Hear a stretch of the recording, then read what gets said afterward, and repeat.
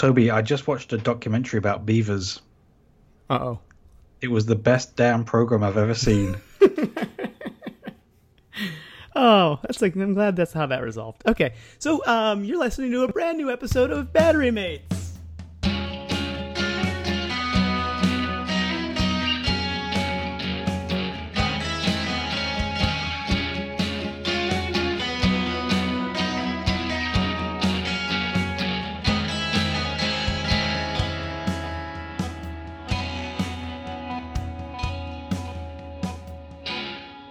Welcome to another episode of Battery Mates. I am Matthew.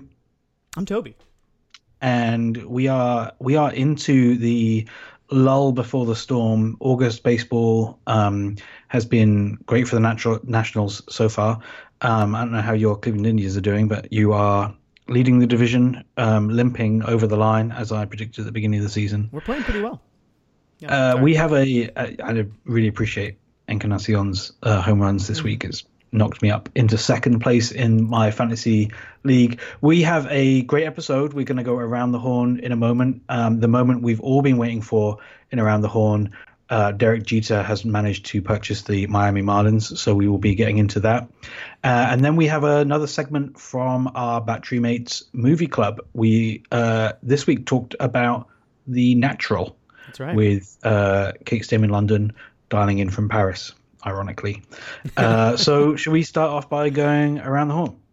Let's do it. I will. I'll kick us off here. I'll save Jeets for the end. I want to talk about, with the world being as fucked up as it is these days.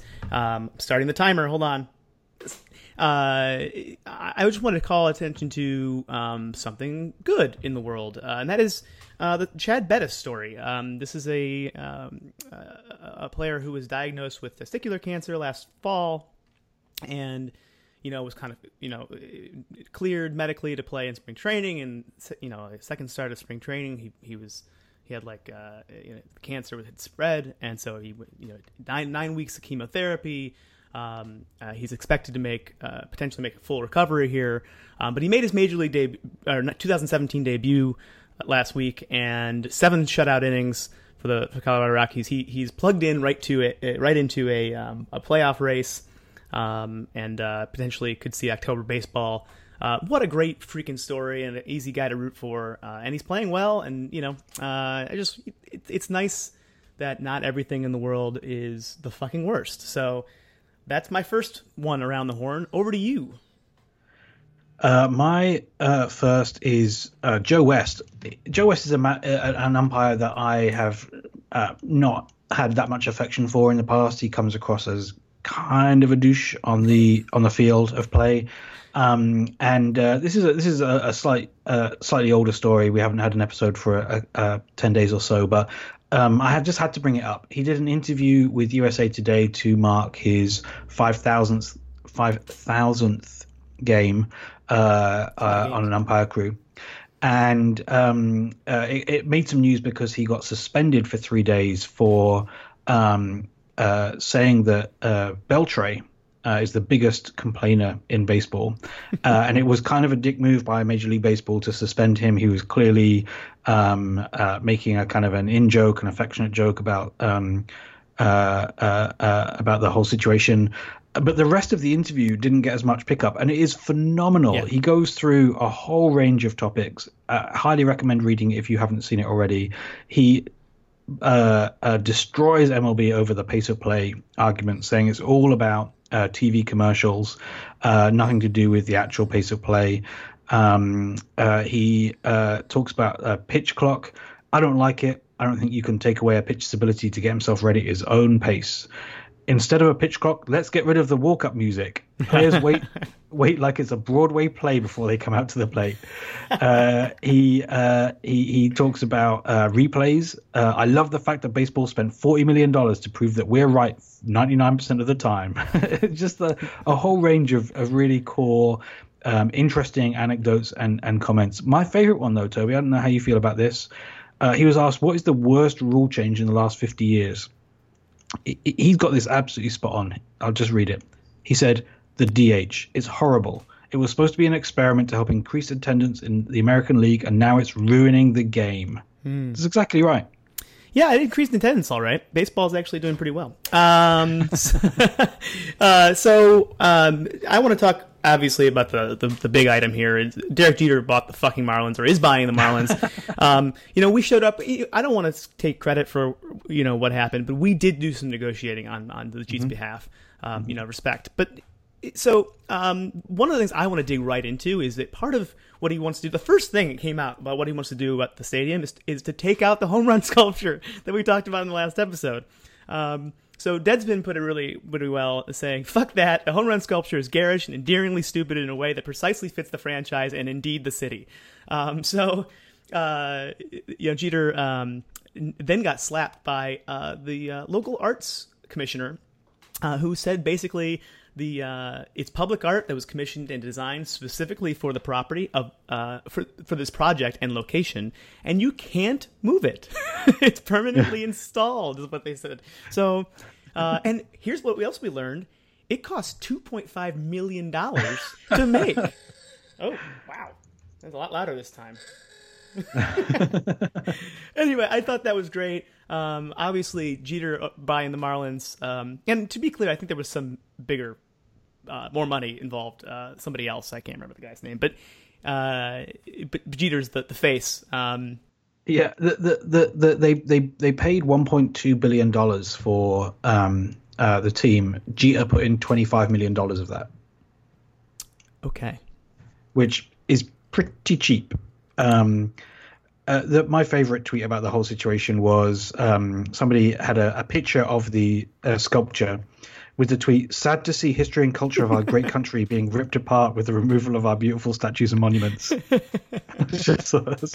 I know it's a dark time in our country's history, but you got to get your laughs where you can. You got to do it. All right, my last one is the Players Weekend jerseys. I don't know if I've just not been paying enough attention, or whether the Players Weekend jerseys is a new thing. Did they do this last year? We talked about this. I think this was announced back in April, and I mentioned it in one of my Around the Horns. It's I didn't know it was going to be like this. I knew they were going to be able to choose their own nicknames, but this is brand new. Yeah. Well, the first thing to note is that the jerseys are sweet. They are really, really good. I don't want to pay $150 for a polyester shirt, but it looks really, really good. And at some point, probably after a few beers, I will pony up and buy the Nationals one. Although, as ever, the Athletics I think have the nicest of the batch. But the great thing is the nicknames. I'm sure a lot of people have already seen some of the nicknames on the back of the shirt. Josh Donaldson's Bringer of Rain is a great nickname. Carlos Martinez, Tsunami. Kyle Seegers is Corey's brother. But there's some real duff ones in there. Bryce Harper is Big Kid. Okay. To which no one has ever called him that. No, there's never come up. That's not his nickname. It's just nothing. Edwin Encarnacion's is just EE. Again, not a nickname. Ryan Zimmerman's is Zim.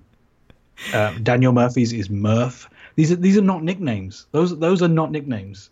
So Jose Ramirez is just Ramirez. He's just choosing his own last name. It's not different. Do they choose their own though? Yeah. I didn't realize they choose their own. Well, that makes Bryce Harper's even more lame. I'm sorry. So weird. You just can't choose your own nickname. Yeah. That's you. Well, like who? What? How would the Arizona Diamondbacks be universally known as the D-bags if they chose their own nickname? It just doesn't make any sense. Yeah, I don't. It's bad. Well, it's coming up next weekend, right? Yeah. So we're gonna get to, we should cover this live. We won't, but we should. And when you do buy that, what jersey would you actually buy? I think I will probably. Well, this is the thing. The jersey with no nickname on the back is $150. Oh. To have a nickname and a number on the back is $200. I'm not sure if that $50 is worth paying for, but if I did buy one with a nickname on the back, it would be Sean Doolittle's. What's number one? Number one, his nickname on the back is just Dude. he was quoted as saying, "I just asked them to put as many O's on the back as they could fit." This is great. But number two, because he this week had a fucking great Twitter thread about the whole Charlottesville situation, a tweet storm of Trump tear down epic proportions, where he just went through as a UVA alum and just ripped the shit out of the Nazis and ripped the shit out of the president by name in a way that I think baseball players almost never do, and was very, very, very, very strong. And that is, I think, a great thing in this moment in the country's history, that people with a platform are standing up and speaking out. And number two, it's just great that a baseball player was doing that, because it's so rare for baseball players to speak out in those on these topics anyway, but also at that level of strength. Yeah, he was a little more, I think, clear and outspoken and courageous than 98% of U.S. senators. So I would say that, that was a pretty, and I think we're choosing well. If when you look at this in terms of the lens of who's our next Trevor Bauer, we've literally chosen the exact opposite of Trevor Bauer. Although Trevor Bauer's pitching well now and keeping his mouth shut. So I think it's easy to keep your mouth shut when you're when literally the guy you support turns out to be a white supremacist. Anyway, we should move on. But that was a really great around the horn. A lot going on in baseball. Turns out when you take 2 weeks off to go to Miami and stuff, you actually miss a lot of great baseball news. So before we take a quick word from our sponsor, I want to personally, on behalf of the Battery Mates, congratulate the Los Angeles Dodgers. Not only, we've received a lot of acclaim last season when we correctly told America first that the Chicago Cubs were going to win the World Series. Everybody seemed surprised when it happened, but, we were pretty confident of what we knew what was happening. The LA Dodgers this season not only are going to have a World Series victory, of course, because they are unstoppable. They will not be beaten. In fact, they may not lose another game. I'm going to leave that up to the baseball gods to decide. But what most people don't know is they're going to break the regular season record of wins. So congratulations to Yankees West, the Los Angeles Dodgers. Our hearts go out to all of you, and a hearty congratulations on the 2017 record-setting World Series winning season. So. I'm just delighted for the Dodgers to have won the World Series so early that they can have a 3-month celebration running into the inevitable game 4. They won't go past game 4. So it's just great that they've got this amount of time to plan. They should book the parade route now. They might as well start getting the ticker tape together. It's going to be a great party for them. I mean, and some Dodgers fans, I'm sure, are getting married in the next couple of weeks, and those people should feel free to celebrate the World Series victory now. Get that out of the way. I don't think any Dodgers fans that we personally know are getting married. No, this is theoretical, all hypothetical. Right. Yeah. Right. If we knew any Dodgers fans that were getting married, we would be going to the wedding, I assume. So I'm sure we don't know any Dodgers fans that get married. That's right. And now a word from our sponsor. This episode of Battery Mates is brought to you by Rawlings, the official manufacturer of Major League Baseballs. And we'd like to set the record straight about recent rumors. Some people are saying we put juice in our balls. That's not true. So let's open the kimono for a minute and let you peek inside the process. The reality is our balls do have a secret ingredient. Fresh from the factory and before they reach the home plate umpire's sack, our balls get rubbed in mud from a remote part of the Delaware River in New Jersey. But believe us when we say these puppies are juiceless. Sans juice, if you ask the Frenchman. But don't take our word for it. Put your nose up to that sweet, sweet leather. Squeeze a few and find out for yourself. Rawlings. We make baseballs. They don't have juice in them. And now it's time for Battery Mates at the Movies. Let's all go to the lobby. Let's all go to the lobby. Let's all go to the lobby to get ourselves a treat. Delicious things to eat. Welcome, Kate Stayman London, once again for episode, or I guess edition number 2 of this segment, The Natural. Welcome, Kate. Bonjour, I'm in Paris, where the title of the movie is Au Natural. Good start. So this is a 1984 film, which is really long. I don't know if you guys noticed how long it is. It's 2 hours and 18 minutes. I saw this movie when I was 2, or 3. So I don't remember anything about this movie except for the way it ends, which drove me to tears when I was a kid. You watched it again recently, though, right? Yes. Yeah. I've since watched it again. So this film is described on IMDb as, here's the plot. An unknown comes out of seemingly nowhere to become a legendary player with almost divine talent. This is a Robert Redford vehicle. And Robert Redford, boy, is he handsome. I'm going to go ahead and say... He's so handsome. He's so handsome. I mean, the makes kid... my thighs warm. The kid who plays him in the first couple scenes, I couldn't believe it, because there's no way in hell that kid grows up to be Robert Redford. So, this is like, a somewhat Greek mythology version of a baseball story. You have Robert Redford, who's this phenom kid, star player, coming up, challenging the Babe Ruth-like Whammer character in a one-on-one match. He has even like his, I guess, Knights of the Round Table sword, which is his bat he made out of a tree that was struck by lightning that killed his dad. This really complex storyline here.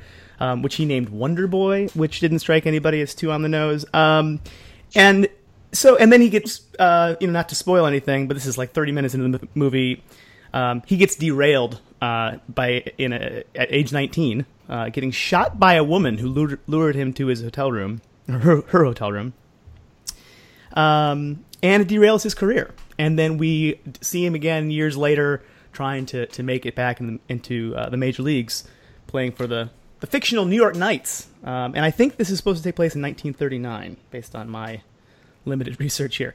So, that's the general gist of this story, and obviously there's, he, as the IMDb description implies, he goes on to be a legendary player with almost divine talent. So, I feel like you guys have a lot to say about this. I'm going to cut my description here short. The one thing I would like to say about this is I know this is a very 1980s movie.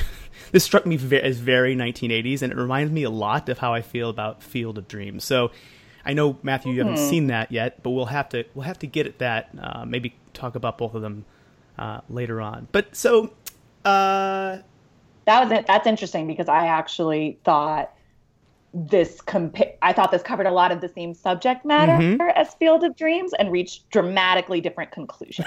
Right. And I thought it would be really interesting to compare these movies. So maybe we'll do that one next. Return to Kevin Costner. I haven't seen Field of Dreams, so no spoilers. Okay, it's the field is just gorgeous. Anyway, as I understand it, he builds it and they come. Yeah. That's more or less that's probably the one sentence summary on IMDb. All right, Kate, I'm going to turn it over to you to technify up our analysis here. What's going on in this film? Yeah, so I think you're right that this movie draws a lot of its roots from sort of mythological archetypes. I think definitely you've got some Greek stuff. You've also got a lot of Christian stuff.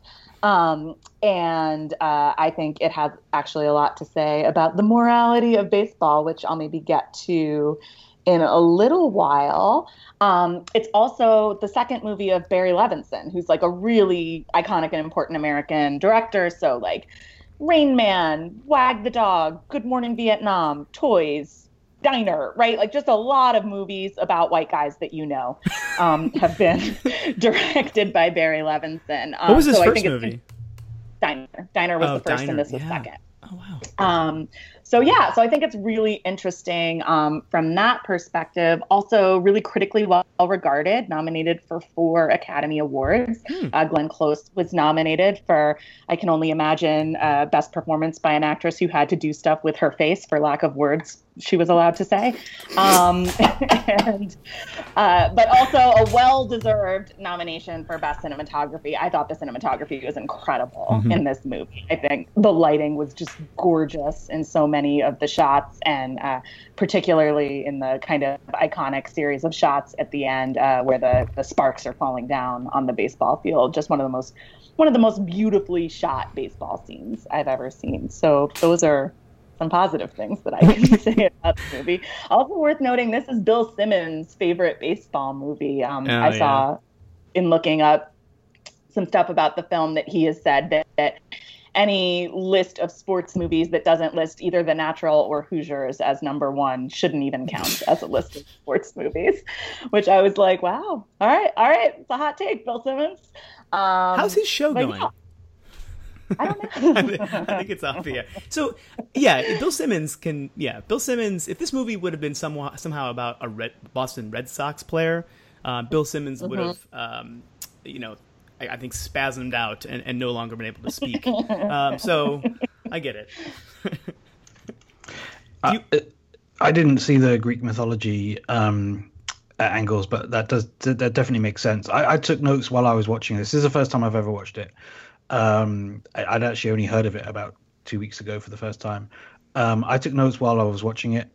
I sort of coming at it from a slightly different angle. The second thing I wrote down was, holy shit, he's already banged Iris.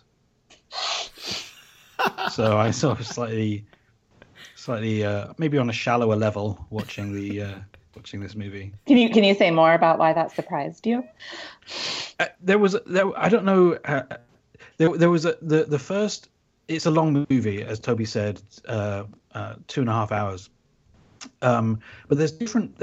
It runs at different paces during the whole thing. There are some storylines that they really drag out or go into some detail, whatever.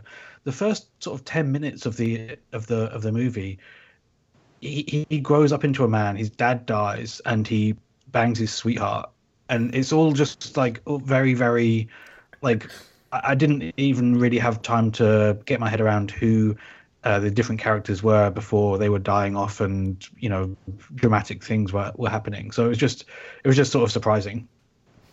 It wasn't as unpleasant or gratuitous as Kevin Costner and Sarah Sarandon getting it on. So I appreciate that.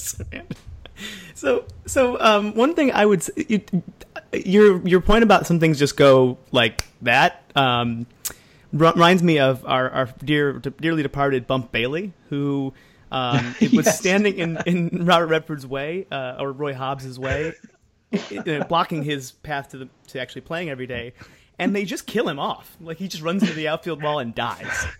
It was just so sudden. It was to what Kate was saying earlier about, or I can't remember who was saying it about, whether the Robert Redford getting shot was a metaphor. When he runs into the wall, and then they immediately cut to his ashes being scattered over the baseball field, I was like, is this is it a joke? Like, how hard was he running? I mean, you gotta admire that kind of hustle in an outfielder. How is it possible? Doesn't he get up and throw the ball in and then die? I don't think so. I wasn't sure. One of the problems I have with watching movies at the moment is I triple screen quite often. Like, I'm watching TV and I've got a movie on and I'm watching a baseball game on my iPad, so I wasn't following everything completely. I would say I actually found this movie, and same that, I think the pacing being a little uneven sort of caused me to be like, what's happening on Twitter on my phone? Like, right. what world is blowing up today? But I did find this movie, actually, for a movie that I think did not have a terribly complicated plot, I found it sort of unreasonably hard to follow. There were a lot of times during the movie where I was like, wait, what? What just happened here? Like, what? And I think that happened several times. There definitely are moments where if you blink, you miss it. And there are other moments where you can go and make an entire meal, come back, and they haven't finished explaining the thing that was obvious immediately at the beginning of the scene. I thought they danced around the all of the like the gangster bribing stuff was all very like nuanced and weird and coded, and then they just killed Bump Bailey off like. Yeah. Yeah, I think I actually missed that watching that. I think totally missed it. But yeah, and the game, like, who was the judge aside from having like a super biblical name? And like, was the judge different from the gambling guy? Also, this is like the main thing. I was like, why is he able to play baseball again?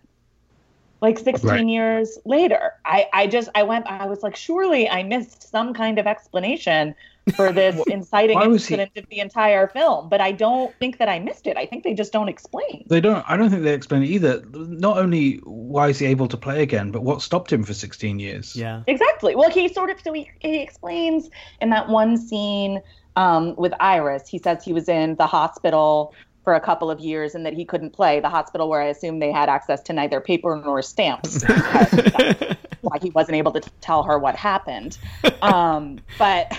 But then, like, okay, so you get out of the hospital, they tell you you'll never play baseball again, and then 16 years later, you're like doing the prequel for Dennis Quaid and The Rookie. Like, what happened?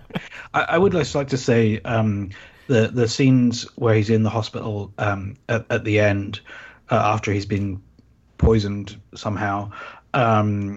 His pajamas were really, really nice. I would love to find those exact pajamas and buy some of them. They looked extremely comfortable. Well, you've heard the call, Battery Nation. If you know where Matthew can find the pajamas at the end of The Natural, I think email, tweet, whatever you can do. If at all possible, I know this is a little bit of a tougher ask, but if at all possible, I would like the actual pajamas that Robert Redford is wearing, not just the same kind of make and style, but the actual pajamas that he was wearing. I don't think that's unreasonable. I think somebody should be able to make that happen. So Barry Levinson, if you're listening. Yeah. All right. I will pay $50 for that pair of pajamas. Oh, we have that is only a small portion of this week's sponsorship money. So I want to get while we before we wrap up this segment, I want to talk a little more critically about this film. I think there are maybe Kate, you might have more to say about other things about the film. I do. So the first thing I wrote down in my notes, my little notes Google Doc while I was watching this movie is this movie boring or am I just hungry? And I paused and went out and got some lovely Cambodian food. It was very good.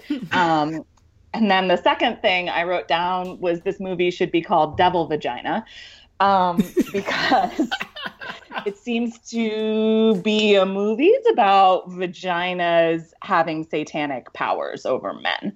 That was my main takeaway.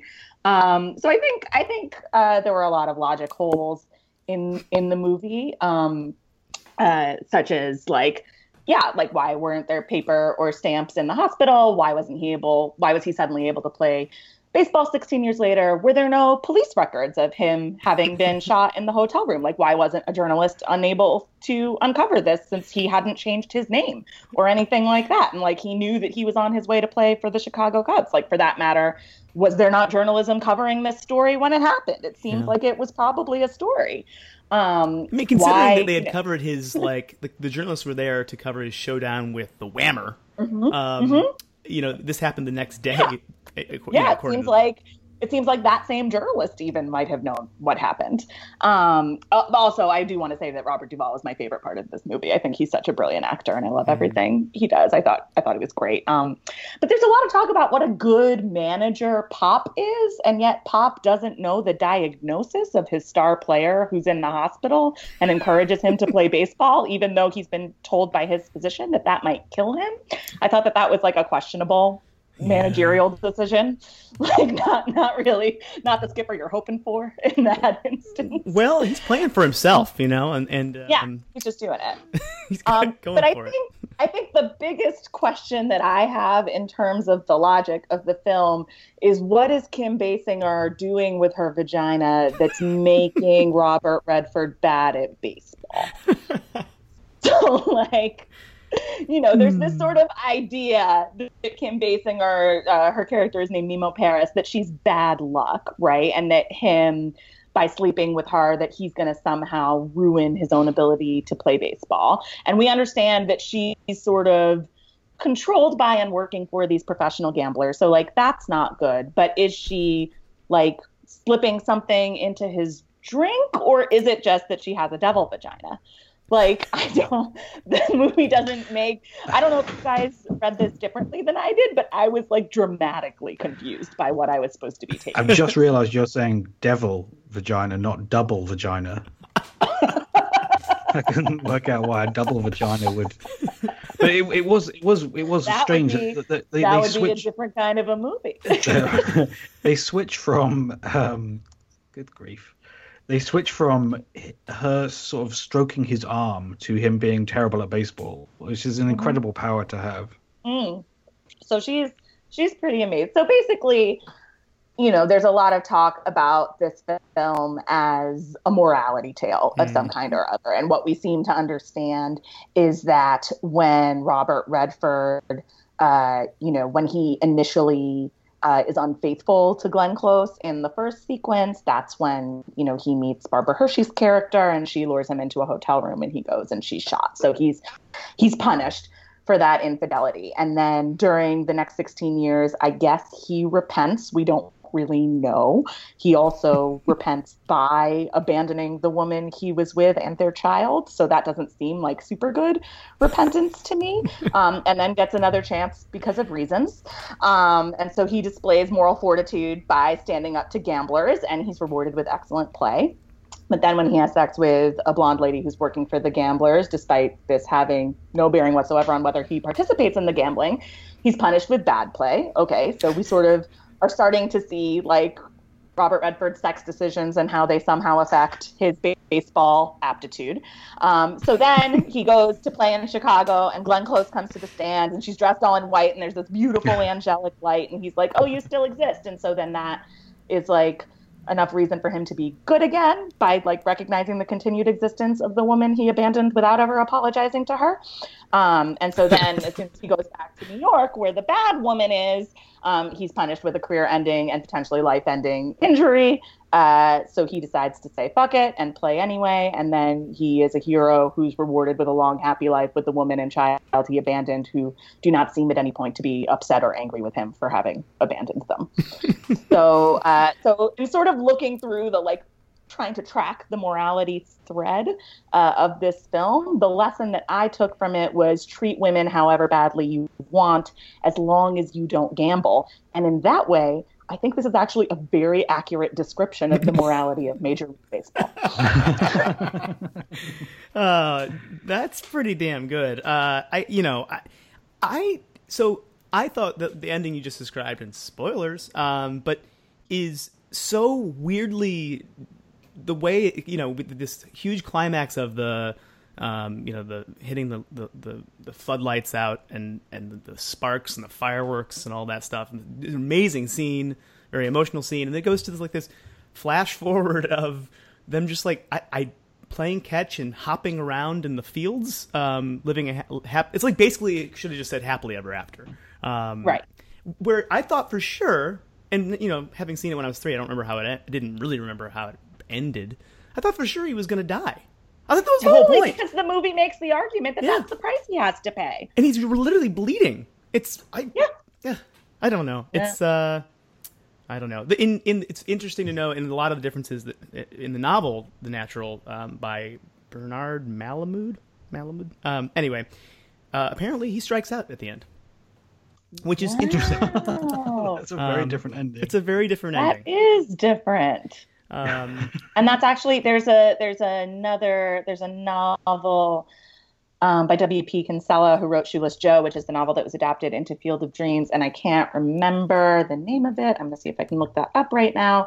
But there's another novel that's like a long story about a guy who finally gets to baseball late in life and has sort of put the women in his life through hell on his, like, long journey to become a baseball player that has a more similar ending to that. So that's a story that makes sense, right? That, like, you because what you're doing, right, with storytelling is you're putting your protagonist through hell and they're learning something from it. Like, that is quite basic story structure. And it seems to me that Roy Hobbs doesn't really, he goes through hell, right? Like, I buy that. Like, he thinks he has this young, promising life. He's shot. It's totally derailed 16 years later.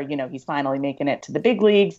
But it's not clear to me that he's learned anything or is ever made to, like, pay for anything, or indeed recognize that he's done anything wrong. The fact that Iris never seems to be that concerned that he abandoned her and their child, or indeed need for him to know that that is his child, right? And, like, in a scene with a remarkable aversion to follow-up questions, such as, how old is your child? Am I his father? Right? Like, yeah. It just seems like the screenplay is doing a lot of work to, the blank look on his face when she says, "Oh, his father lives in New York." Yeah, right. Oh, really? Is like, oh, okay. Well, I've got to go now. I'll have some tickets for him waiting back. It's just so bizarre.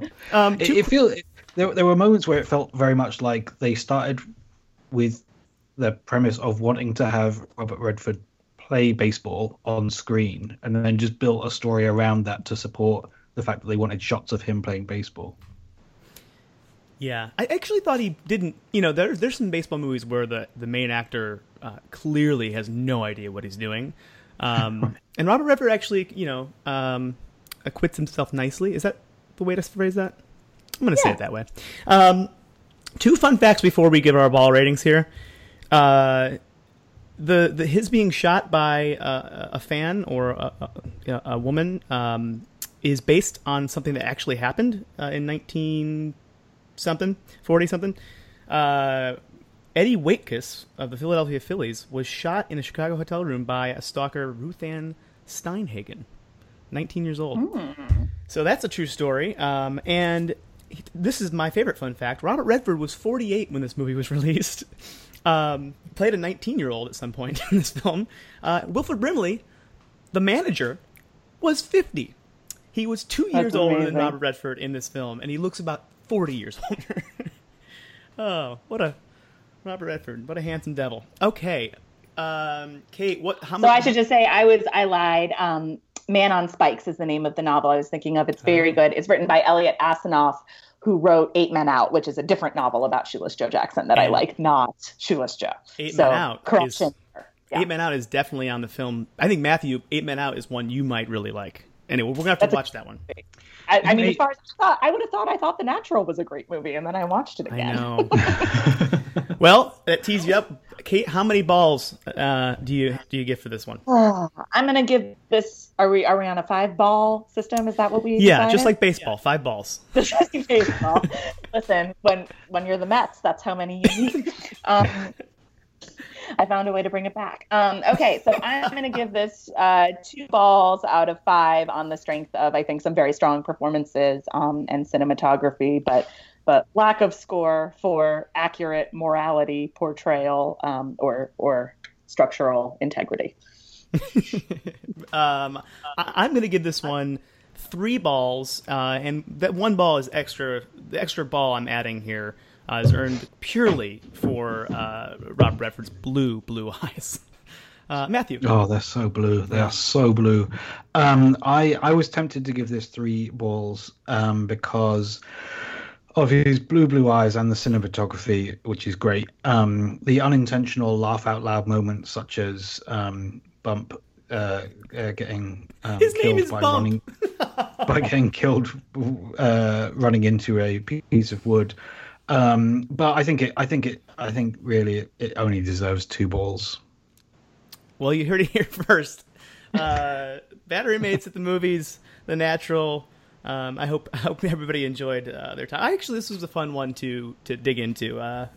If you made it to the film, I didn't hate watching it. I didn't hate watching it. Yeah, it's hard to hate. Put that on the movie poster. People with symmetrical faces are nice to watch. All right, thanks, Kate. Until next time, if you have recommendations for what we should watch next, just tweeted us at @battery_mates and tell us the baseball movie that you think we need to cover, and we'll get on it. All right. Enjoy Paris. Kate, au revoir. A bientôt. Let's all go to the lobby to get ourselves a treat. All right, thanks as ever to Kate Stayman London. I was delighted to be able to join in person for this segment. I joke aside, but Kate knows a lot about movies. Yeah. I like, actually, it's fun to talk about. I like watching these movies. They're the first time I've seen them, but like, she could do that for a living. We should maybe split the. No, I'm joking. We shouldn't split the sponsorship money with her. But she is astute, and I learned more about the plot of The Natural from talking to her about it than from watching the movie in the first place. So that was really great, and we appreciate her time. I think next up we probably should do Field of Dreams. To go straight into it, lean right in. We can maybe do a poll on this on at @battery_mates to let the listeners decide. But I kind of feel like it's the elephant in the room, that it's the big one that I haven't seen. So maybe we'll get into that. But I think that's a wrap for this week. Yeah, I don't have a lot more to say. Next week we're going to take a few minutes at least to address some listener mail. We've had a lot of people suggest things we can talk about on the show, and before we were very much above that and too good for that, but now we think maybe it's the right time to sit down and respond. So next week we'll take some time to respond to some listener mail we've received over the last couple weeks, and that will happen between now and the next episode. So feel free to tweet at us at @battery_mates to let us know what things we should talk about, things you want to hear us weigh in on. And thanks to everybody who thinks we would have, who thought enough about us to think we would have done that already. And good luck to all of your baseball, your teams out there, Battery Mates Nation. Hope nobody gets hurt between now and the end of September. And with that, I think that's the ball game. Thanks for listening.